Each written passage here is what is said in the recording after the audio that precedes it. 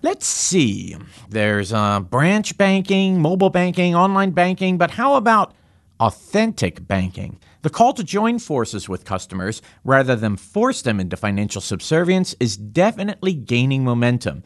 But what does authentic banking look like in the everyday world? To find out, we'll talk with Rick Calero, Senior Managing Director, Institutional Client Manager for TIAA. Welcome to BAI Banking Strategies, where each week we'll focus on the key issues facing financial services leaders. We'll bring you objective opinions and actionable insights that will help you power smart decisions.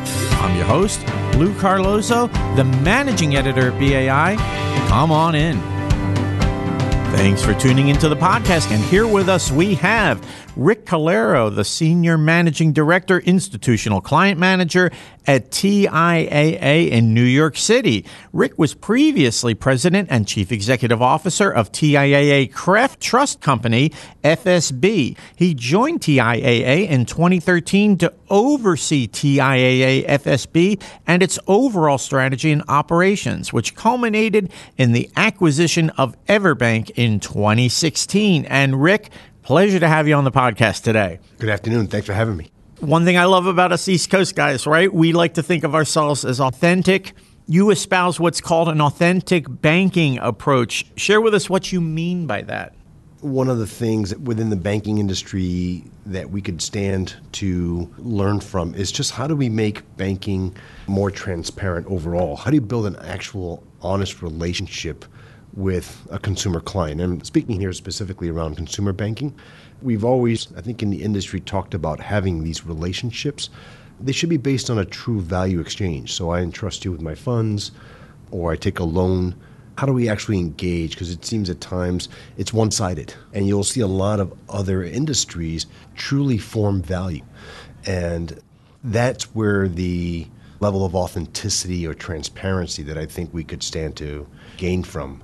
How do you build honesty into the relationship and not take advantage at times of consumers, either because they're busy or they've got other things on their minds besides what might be in their particular balances that day? It all comes down to having a certain level of transparency in the overall relationship. Transparency and authenticity are terms that make a lot of sense to me. Maybe some people might say, well, that's a little soft. I personally don't think it is at all, but maybe elaborate on that a little bit. You know, you'll hear a lot around communications sometimes between customers or from the bank to the customers. And very often you'll hear the term disclosures. We've disclosed that. But really, did we communicate it? I think is what sometimes one way I look at it is, were you insightful enough in our relationship to inform me of what I needed to know at the right time? You'll see digital taking a lot of that space.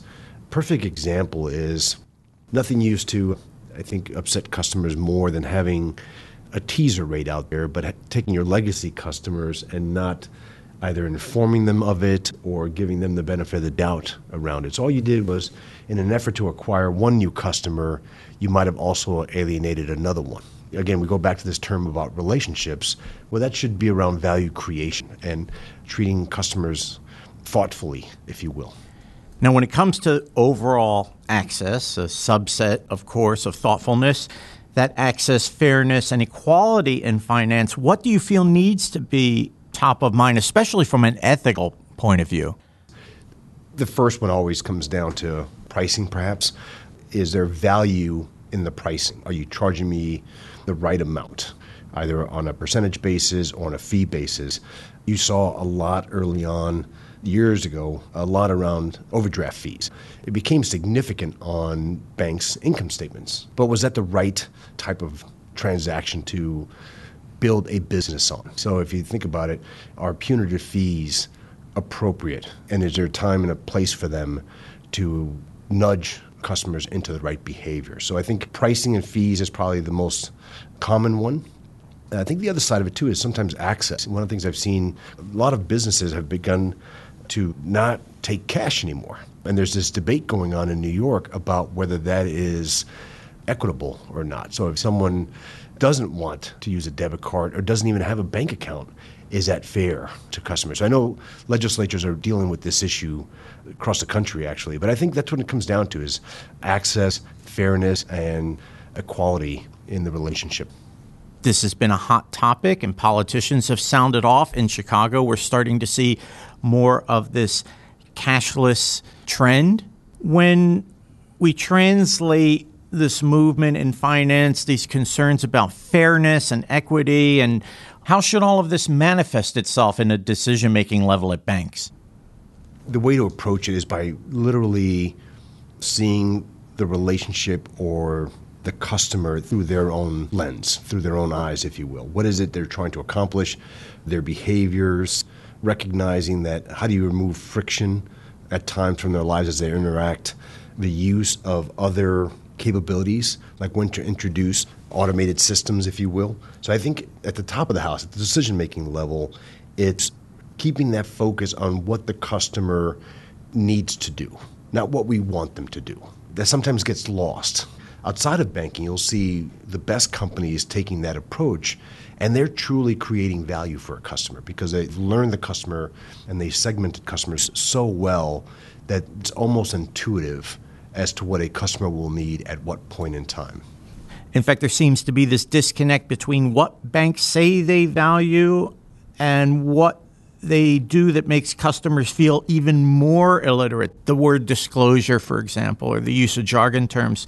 What are the key connections that we need to make here? Yeah, I think you nailed it on the question itself. I mean, we as an industry speak to this notion of disclosures. Everything was sent to you in the mail or electronically. You have access to all of the information you need to make a decision or to be informed. And I think that's a lot different than communicating with a customer. Personally, I don't like the term financial literacy. I think it implies that someone, by definition, illiterate. But that's not the case. There's different segments, there's different needs. You mentioned one, demographics in terms of age and experience. And I think it's important to respect the customer and meet them at their experience level at that point in time.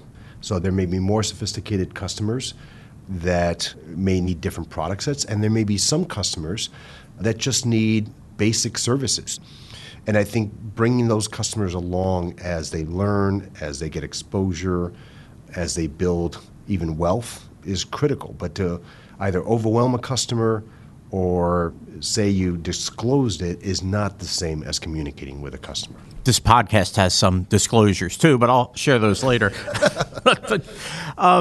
Now, this branches out into the subject of sales practices. There has been so much change in the way that banks approach sales practices and trying to start over in some cases from a very ethical point of view to deliver that real value. What do you think needs to happen for the talk to turn into bona fide action that takes a hold in the industry at large? Yeah, and I think the term itself needs to be defined. I think at the end of the day, you have to have the sales function. It's how businesses grow.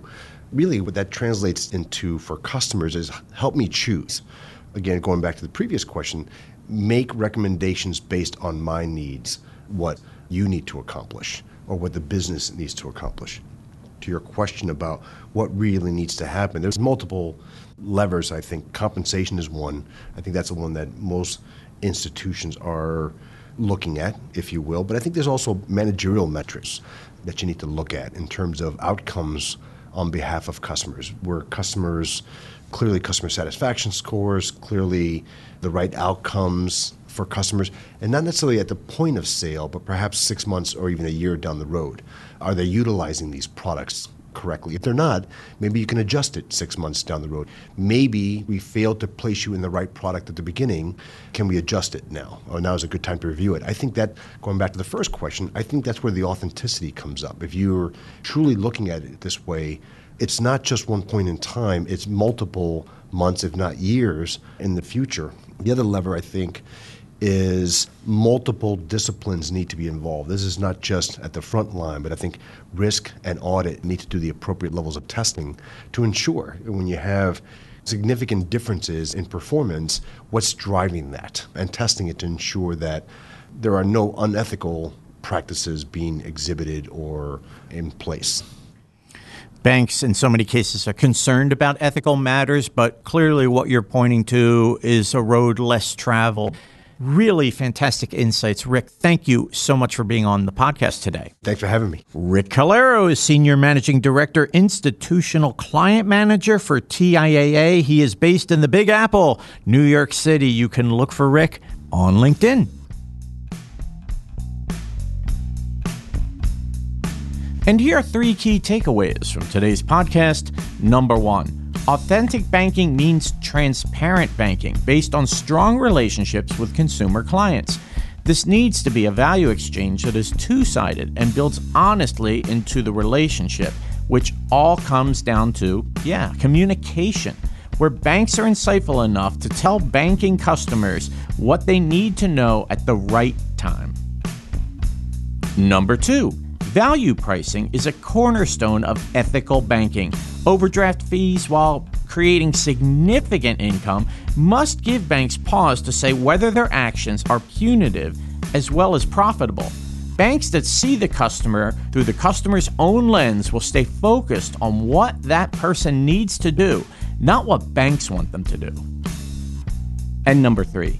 In the industry at large, banks do a good job of informing customers what their policies are, but not clearly communicating with them.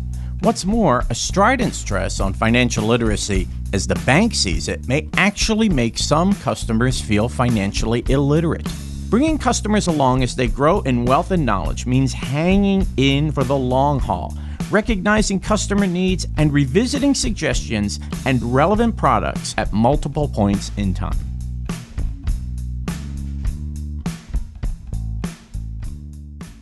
The next generation of leaders are the fuel for the financial services industry's journey into the future. BAI Emerging Leaders Network creates exciting new learning, mentoring, networking, and visibility opportunities that foster career success. Applications are now open for the 2019 class of Emerging Leaders. Learn more at BAI.org. And now BAI Banking Strategies presents My 21-Year-Old Self, where our podcast guest talks about what they were like at 21, life as an emerging leader, and the advice they give themselves today. Fresh from the military, a young Rick Calero set off for college, though his path diverged more than once. Occasional confusion? Yep. Obstacles? You bet. But through the lens of experience, Rick knows what he'd tell his 21-year-old self.